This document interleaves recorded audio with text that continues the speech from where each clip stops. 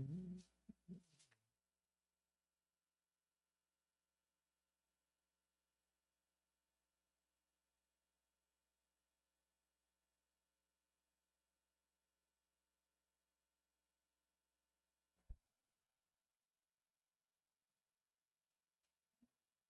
I turn this one off?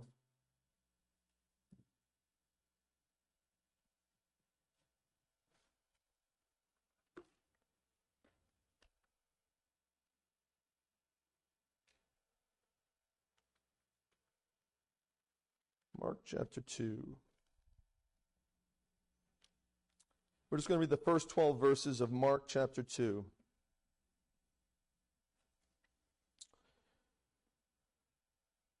And again, he, that's the Lord Jesus Christ, entered Capernaum after some days, and it was heard that he was in the house.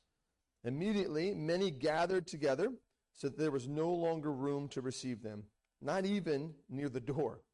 And he preached the word to them. Then they came to him, bringing a paralytic who was carried by 4 men. When they could not come near him because of the crowd, they uncovered the roof where he was. And so when they had broken through, they let down the bed on which the paralytic was lying. And when Jesus saw their faith, he said to the paralytic, "Son, your sins are forgiven you." And some of the scribes were sitting there and reasoning in their hearts, "Why does this man speak blasphemies like this?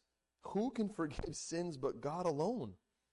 But immediately when Jesus perceived in his spirit that they reasoned thus within themselves, he said to them, "Why do you reason about these things in your hearts? Which is easier, to say to the paralytic, 'Your sins are forgiven you,' or to say, 'Arise, take up your bed and walk'? But that you may know that the Son of Man has power on earth to forgive sins," he said to the paralytic, "I say to you, arise, take up your bed, and go to your house." And immediately he arose, took up the bed, and went out in the presence of them all, so that all were amazed and glorified God, saying, "We never saw anything like this." Sometimes you read a portion, right, and you think, listen, let's just close in prayer, right? I mean, that's, right? Just a tremendous story. Many of us have read it over and over again many times. Certainly, I think nobody had ever seen anything like that before. So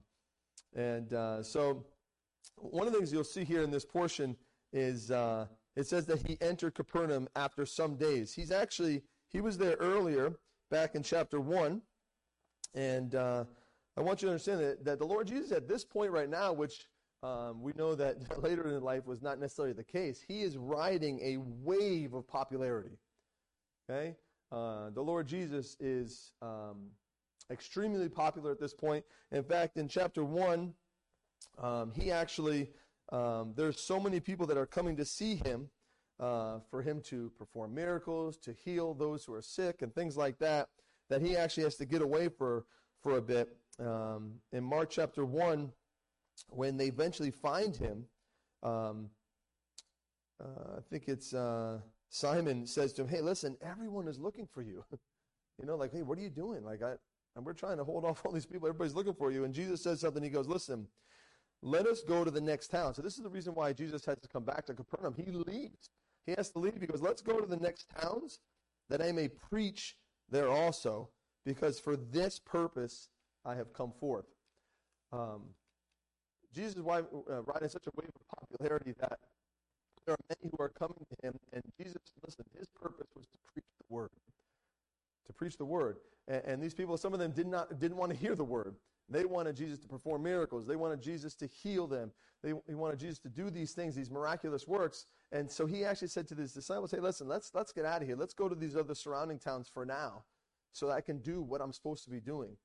And so I just thought about that for a moment, is that now he's back into Capernaum, is that for a lot of these people then, and I think it's true even today, right, that there's so many people who are more interested in signs, more interested in miraculous works, so interested in how they might feel or experience something like that, rather than just hearing the word. And that's the purpose of us coming together. That's the purpose of Jesus when he was here. He says, "Listen, I'm here to preach," right? Brothers and sisters, we got to really be careful that we get to a point where hearing the Word of God is not enough for us, right? If I put it this way, is I think the people back then, and probably very true today, are looking for a miracle rather than the biblical. Too many people, all they're interested in is the miracle rather than the biblical. Right? And you know this because you could talk to people today, right? And they'll share with you about something that they're very passionate about, right? Something that they're very opinionated on. And you say, man, how do you, why do you feel that way? And they'll tell you whatever it is. And you say, well, listen, the Bible says this. Well, they don't care what the Bible says, right? What they care about is how they feel about that, right? And so there are too many people today that are definitely looking for the miracle rather than the biblical. And this is the case here, that he's riding such a wave of popularity that he has to actually get out of Capernaum for a while, for a few days, do some more preaching, and now he's back again, and as you see in verse 2, he preached the word to them. That was the purpose for Jesus coming here, was to preach the word of God. And so we're going to see here in this story 3 points this morning. I want to notice here that this paralytic man, who's the kind of the main character in the story, other than the Lord Jesus himself, right? We're going to see 3 things here. The first one I want you to notice is the man's condition. Okay, the man's condition. Specifically, his condition of paralysis.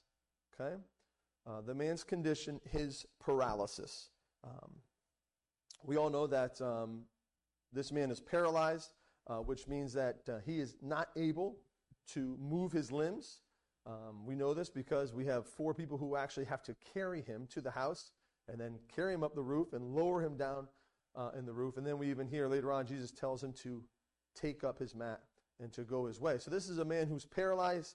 And the interesting thing about paralysis, right, is if you look at this symbolically, right, is paralysis is you're in a situation, right, you're stuck in a condition that you cannot get yourself out of, right? I mean, someone who's paralyzed, right, he cannot take himself down to the pool and dip himself into the pool there. He cannot take himself and go to see a doctor or something like that. You're stuck, okay? And that day and age in which you live in there, you don't have any means to get anywhere. You are stuck in your condition, and there's no way that you can get yourself out of that unless, of course, you've got 4 good friends like this who carry you around everywhere. And so I just think it's a beautiful picture, right, of a hopeless situation. This paralytic man, right, he is in a hopeless situation. He is stuck in a condition that he cannot get himself out of.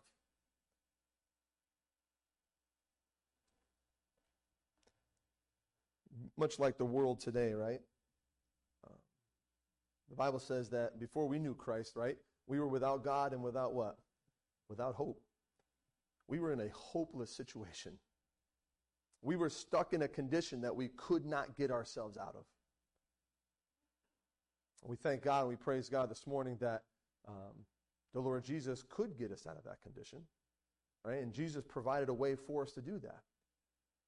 But I want to even stretch our minds a little farther and think about, listen, you know, right? You have family members, you have co-workers, you have neighbors who are hopeless right now. And it's not just because of the fact that they don't know Christ, right? I mean, certainly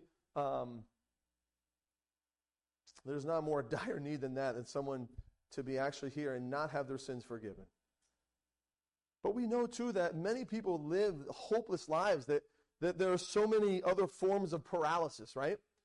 We have people who are mentally paralyzed, right? They're stuck in this mental situation that they can't get themselves out of.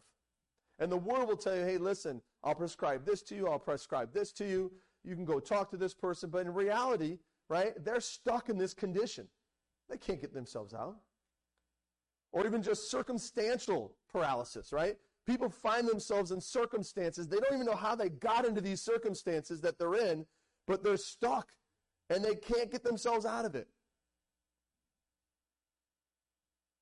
Addictions.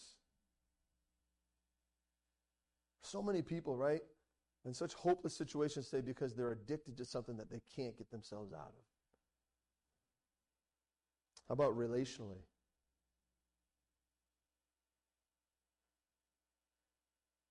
It's strange how people keep putting themselves into bad relationships after bad relationships, knowing that prior relationships have hurt them, have cost them so much, and yet they find themselves still stuck in that type of relational paralysis. Brothers and sisters, we live in a world where there are so many who are in hopeless situations. And we know that the reality of it is that all these things, right, are just kind of surfacey, right? The big thing is that they don't know Jesus Christ. And so they're in a hopeless situation. And you see this paralytic man, I think he's a beautiful picture of that, right? His condition is this. He's paralyzed. He's paralyzed. He is stuck in a condition that he cannot get himself out of. I think it is wise for us to, when we talk to people and we meet people, to know, listen, you might think, hey, listen, you know what, they have a nice car. You know what, they've got a pretty good position in the company here. You know what, it looks like they love their spouse and they got a nice family. They don't know Christ. You need to understand that they are stuck. They are in a hopeless situation.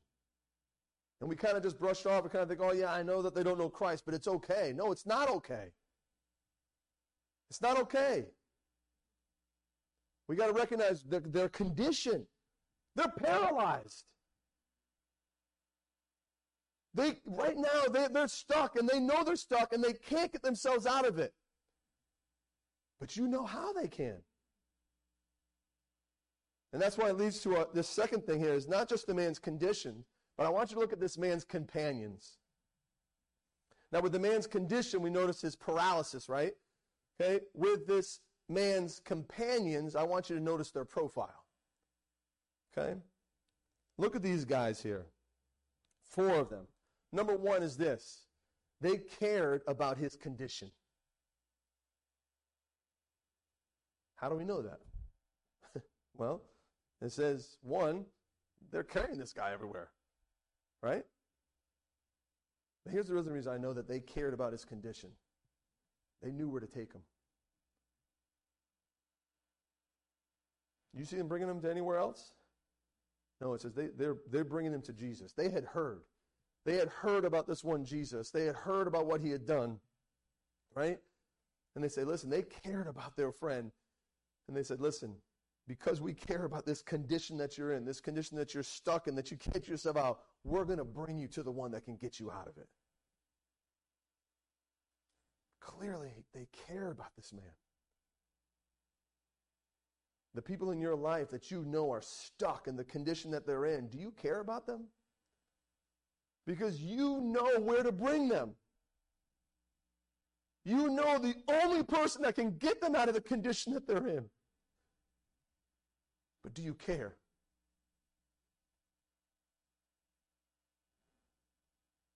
These 4, his companions, one of the things I love about their profile is that they cared about this man's condition and they knew where to take him. They were bringing him to Jesus. And listen, the second thing is this. Not only did they care about his condition, but they were committed to their cause. So you might say to yourself, yeah, listen, John, I care about the lost. And I believe you. Okay, because I know what I'm like this too, is I feel like I care about the lost, but when it comes to being committed to that cause, I slack there, man. I really, truly believe I care about the lost, but when it comes to just being committed to bringing them to Jesus, how often I fail. But look at these guys' example here, right? They were going to fight for him until they got him to who could change him. There are 3 reasons here, right? 3 things I feel that show that they were committed to the cause here. 1, they did not deter from their objective. Okay, they're approaching the house here. And it says there's so many people in the house. The house is not crowded. There's people outside the house. There are people outside in the doorway listening into what Jesus is talking. I heard someone speak once that these men had no fear of crowds. Man, I give so much respect to those people who do open-air evangelism, where they can stand there in the crowds of people and be able to proclaim God's judgment, that you are a sinner, that you need salvation. These guys here, they weren't afraid of the crowds. They didn't sit there and say, wow, look at this house. Oh, my goodness. You know what? Let's see if we can bring him again another time. Or maybe we can bring them to someone else where the house is not so crowded. No, they wouldn't deter from their objective. In fact, they see the house and they think to themselves, listen, because remember, they're going to fight, right, until they get him to who can change him. So they say, okay, listen, we can't get inside. Let's go on the roof. Like, I wonder who said that amongst the four guys. Like, guys, I got an idea. Let's go open the roof, and lay him down. The other guys, I wonder if any of them were like, are you crazy? Or if all four of them were like, let's do it. Let's do it. But clearly, these guys were not afraid of heights. Right? I mean, we care about the lost, right? But probably one of the things that shows that we're not committed to the cause, the one thing that deters us from our objective is we're afraid. I know I am. Every time I have an opportunity, a clear opportunity to share Christ, sometimes the reason I don't all the way is because I'm afraid of what might happen. I'm afraid of how they might respond. I'm afraid I might not say the right thing. These guys would not deter from their objective. They were not afraid of the crowds. They were not afraid of the height. They were going to fight to get this man, their friend, to who could change him. But not only do we see that they're committed because they would not deter, but we see that they're committed because they did not delay. Man, that's one of probably the worst lies that Satan tells us all the time is, you got time. Right? You got time. In fact, I shared once before here, right, that one of the greatest lies that Satan will tell those people who are not saved, right, is to wait. You got time. Wait. Where the Bible says what? Behold, now, today is the day of salvation. Don't wait. But also in our Christian lives, right? Satan always likes to tell you, hey, listen, now. We need to learn sometimes, hey, listen, I got to wait. Let patience have its perfect work in me, right? It's such a contrast. But when it comes to those who are in a condition that they can't get themselves out of, they can't afford to wait. And these men knew that. These men didn't say, hey, listen, there's this huge crowd. Let's come back tomorrow. Maybe let's come back later tonight. Maybe it'll die down a little bit. They would not delay in bringing their man to Christ. I wonder how often we've missed out on the blessings that God intended for us because we waited till tomorrow. God gave us an opportunity right there, and we just put it off for fear or whatever it was, and we missed out on a blessing because we waited until tomorrow. And listen, I don't know about you, but it's not just with sharing the gospel, right? It's not just with bringing people to Christ, right? It's my my life even, right? My nature is, and I'm sure it's true of many people, is that we tend to put off things till later, right? We procrastinate. Things that need to be done today are often put off till tomorrow. But not for these guys. They were committed to the cause because they would not deter from their objective, and they would not delay. They wouldn't wait till tomorrow. They were going to do it now. And the other thing I think is pretty amazing here about these guys too is that there was no desire for them to be recognized. We don't know these guys' names. In Scripture, they're not recorded. Okay? So I don't know. I'm assuming maybe we'll see these guys one day in glory. I don't know. I don't know if these men ever trusted Christ. They had heard about Christ. They knew that they had to bring their friend to Christ. Maybe after what they saw that day, maybe they gave their lives to Christ. But in this moment, at least, they had no desire to be heroes, no desire to be recognized. They just knew that their friend was in a condition he couldn't get himself out of, and they knew where to bring him, and they were committed to that cause. And they were going to bring their friend to him no matter what the cost was. They were going to fight for him. I know, again, in my own life, right, there's some pride in leading someone to Christ, right? I don't know if anyone's ever led someone to Christ, but there's some pride involved with that. You're like, yeah, I shared the gospel with him or her, and she prayed with me, and they got saved. I was just being obedient to the Lord. Grateful that God used me. But listen, in the hearts, we know our hearts, man, is that let's chalk another one up, man. I led another person to Christ. right? And then it becomes almost this competition thing. We're like, well, he's led a lot of people. He must be real spiritual. Hey, I haven't led anyone to Christ. Maybe I'm not as spiritual.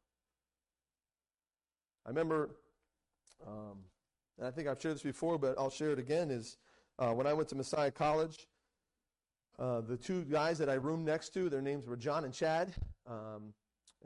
Clearly, within the first few weeks of school, I had learned that they were not recruited or not going to Messiah because of their faith in the Lord Jesus, but they were there because they were recruited for basketball. And they were called Double Trouble. They were really good basketball players. And as we, as dorm neighbors there in school, many times we had great conversations about the Lord, and I would share Christ with them. They would always say, hey, John, listen, we're down with the G-O-D. And I'm like, well, that's not quite good enough, guys. And so as often as I tried to share the gospel with them, they were reluctant to receive Christ as their Savior. And for 2 years, we went to school together. We were friends. And used to always pray and hope that these guys would accept Jesus Christ as their Savior. And it was the summer after my sophomore year that they called me over the summer. And we normally wouldn't talk over the summer. We would just see each other during school. But one of them called me, and I said, hey, what's up, Chad? What's going on? And he goes, I got saved. And I said, what are you talking about? And sure enough, these guys had gone to a funeral that summer. And in the funeral, the man shared the gospel, and they both accepted Christ that day. And I thought, what my first thought was? Why didn't you do it with me? Right? I mean, all those times I was with you to share Christ, why couldn't it be with me? And to this day, I know why it wasn't me, because of my pride. Right? Because of my pride. I would have just chalked another one on the thing there. So we got to be careful that we don't have any desire to be recognized, any desire to be some kind of hero. Okay? We all know this. We've heard this before. Listen, we're not in sales. We are in presentations. Okay? We're not in the business of sales. Okay? That's God and God alone. Right? It's God who does that. And for these men here, I'm just so thankful for these companions of his, their profile, right, is that they cared about his condition, right, because they knew where to take him, and they were committed to the cause, right? They wouldn't deter from their objective, no matter how many people were there, no matter how high they had to climb up on the roof, right? They were convinced to do it then and there, right? They would not delay. They didn't put it off till the next day. And they had no desire to be recognized. We ourselves have to be careful, right, that as we see these people in a condition, a hopeless condition, right, that we do that because we care about their condition, not because we care about the fact that we could lead them to Christ. The third thing I want to point out is we see the man's condition, right, was his paralysis. We saw the man's companions, right, their profile. And then I want you to notice the man's Christ. Right? I'm speaking of the Lord Jesus, right? He was this man's Christ. He was the Messiah, right? Jesus had come for that man. And I want you to notice Jesus Christ. I want you to notice his perspective. His perspective in all this. Remember, Jesus is here, right? Jesus is in the house, right? These four men are bringing him to him. They climb up. They open up the roof. They lower him down. And here's Jesus. And notice his perspective, right? In verse 5, it says, when Jesus heard their faith. No, it doesn't say that, does it? It says, when Jesus saw their faith. When he saw the faith of these four men, he then said to the paralytic man, son, your sins are forgiven.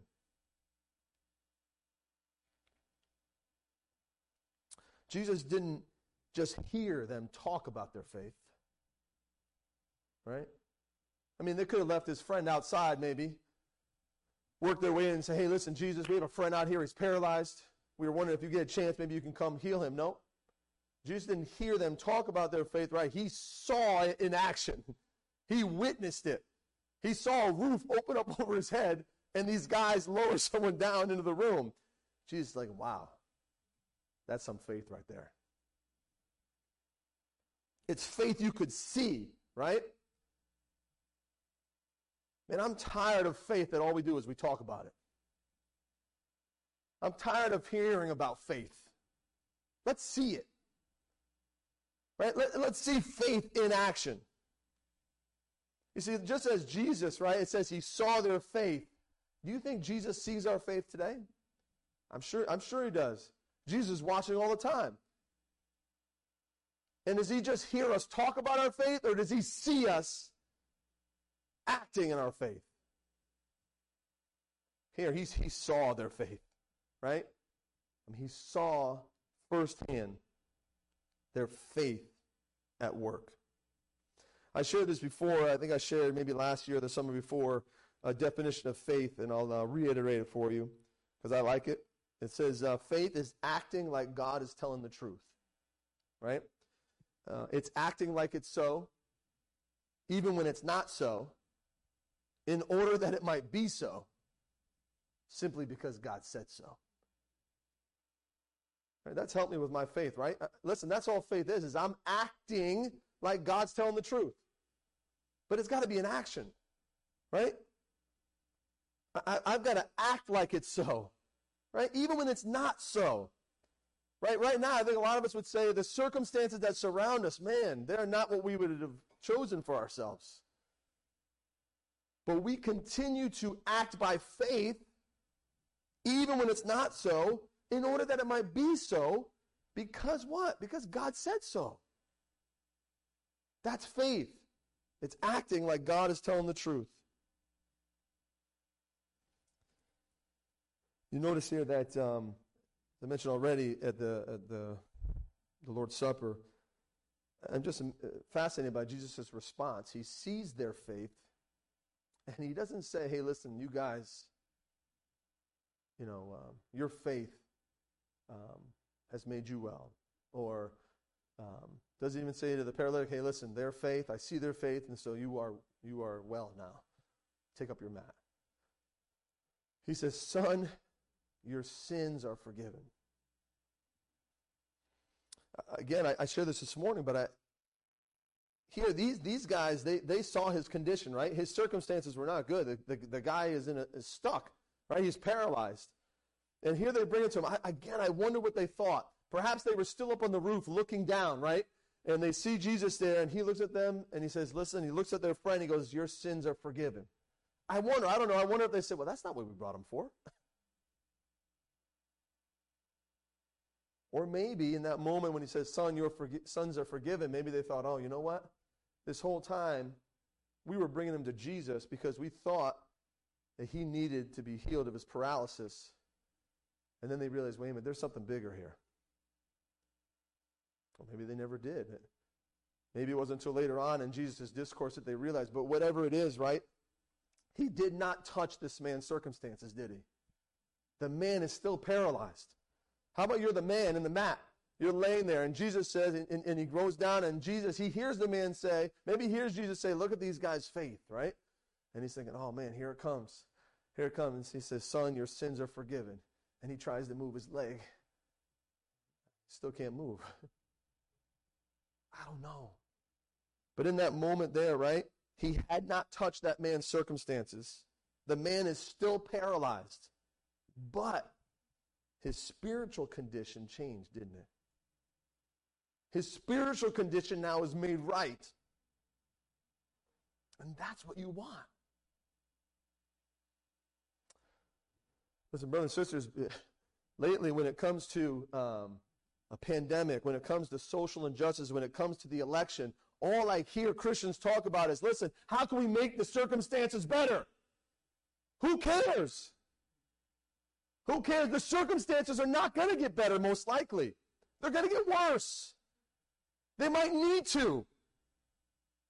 But we're so concerned with making our lives so comfortable and agreeable, and that all we care about is the circumstances. God, change the circumstances. When it's the condition of us spiritually that's got to change.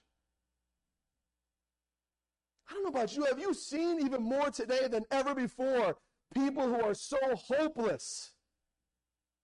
You hear it come out of their mouths. They're terrified of a virus. They're afraid of dying because they have no hope.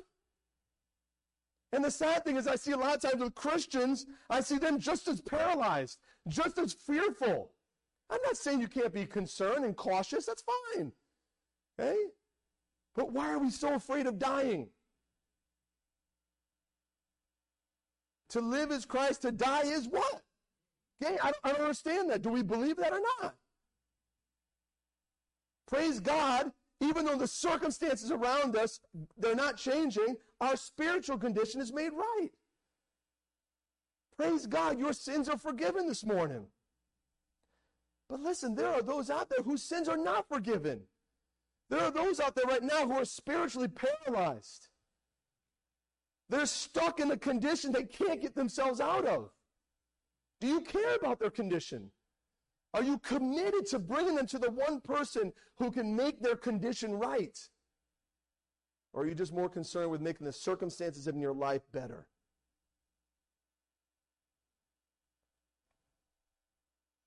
You see, you want the spiritual to be right so that God is free to work with the circumstances in your life in accordance to his will. But he's not going to work with those circumstances in your life until spiritually you're good. That's how God works. We see it right here in this man's life, right? Hey, listen, son, your sins are forgiven. He hears them mumbling with themselves. Okay, listen. Guys, what's easier, to tell this guy that he can walk again or to forgive his sins? Right? They knew it. Only God could forgive sins. It's okay to show you that I have the power to forgive sins. Hey, buddy, take up your mat and let's go. They had never seen anything like that before. But God cannot work in that man's circumstances until his condition is made right. Right? Jesus is trying to show the priority here.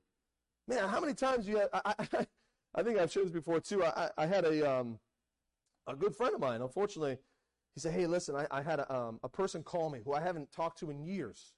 He called me and said, hey, listen, my life's a mess. Right? He was talking about the circumstances in life. This is years ago. Right? They just were not good. Right? And my friends tell me this. And he's like, so you know what I told him? I'm like, what? What'd you tell me? He goes, I told him, man, you should come to church. I said, what? I'm like, here's a man who just said his circumstances are, listen, guys, coming to church. Right? That might fix some of your circumstances, but your spiritual condition is still not right. There was an opportunity, in my opinion, for this person to say, hey, listen, let me tell you about Jesus Christ. Okay? You're lost. You're spiritually paralyzed. You're in a condition, you're stuck, that you can't have, you're hopeless. That's what's going on. Don't worry about the other stuff in your life right now. God's using that to get you to the point where you need him. But so often we as Christians, right, whether it's say come to church, I don't know what it is. You know, we give them this like, I don't know, like help that is just, all it's going to do is temporarily help their circumstances. It might even help their circumstances. I don't know. But it doesn't do anything for their spiritual condition. Jesus says, son, your sins are forgiven you. Oh, and by the way, listen, you can walk too if you want. Go ahead. That's secondary. That's not even important. And that just leads to just a practical thing I want to say is that, at least for us as the church, right? I think it applies to what we're talking about here is, you know what this man does, right? When Jesus says, hey, listen, arise, take up your bed, and go to your house, what does he do? Does he stand there? Does he stay on his mat? No. What does it say? He left. Right? I think it's amazing, right? You know, you have other stories where, you know, people wanted to stay with Jesus. I think of the demon-possessed man, and he wanted to go with Jesus, and Jesus said, listen, you got to go tell your story. Right? Or other people who, you know, stay with Jesus. It says here that he went out in the presence of them all. He left. And so listen, I think it's a beautiful picture too of us is that upon receiving Christ's word, right? Man needs to walk. How's your walk? Like I think some of this concern that I see, and even in my own life, is that sometimes we need to figure out where am I at spiritually? Where's my walk right now? Because upon hearing Christ's word, now this morning you're hearing Christ's word. I'm hearing Christ's word, right? The Bible says, if you today will hear his voice, do not harden your hearts. Whew. I think that means a lot of times, listen, we hear, and right now we think, man, amen. God, I hear you speaking to me. But then as soon as we get out in that car, nothing happens. we stop walking. We sit down. We get comfortable again. Listen, upon hearing the word of God, man needs to walk. You got to go do something. You got to move forward. Okay?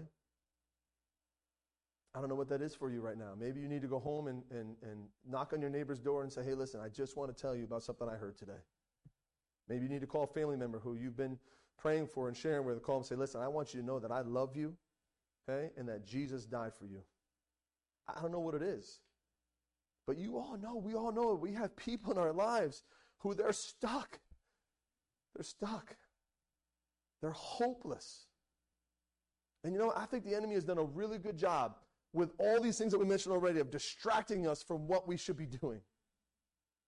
Don't worry about this pandemic. Don't worry about the social injustice. Don't worry about the election. Who cares about that stuff? Who cares? We have a world full of people who are going to hell. They're stuck. They're hopeless. Can we be like these four guys, right? Where we listen, we know where to bring these people. And we're going to fight for them. We're going to fight for them. Listen, hey, if you can say in your heart, hey, listen, I fought for that person, then great. That's between them and the Lord. But did we fight for them? Now listen, too, I know it's Thanksgiving this week, so I thought about this too, and just as far as a practical thing, I'll close with this, is that man, he went out from their presence. I don't know how close he was with the four guys up on the roof right now. I don't know if they're friends. When he went out from there, I don't know if they got together later. But can you imagine how grateful this paralytic man was for his four friends? Right? Where would he be right now if it wasn't for those four companions? He'd be still paralyzed, right? Having never met Jesus.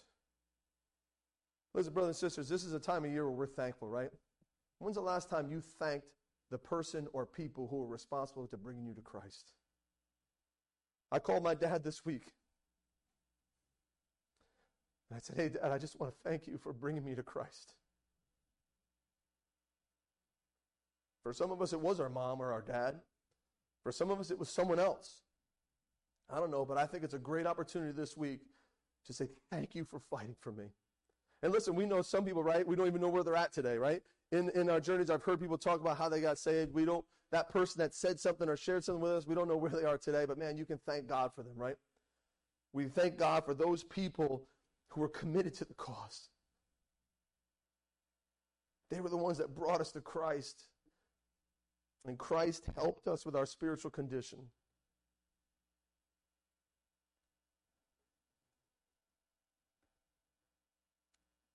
Let's pray.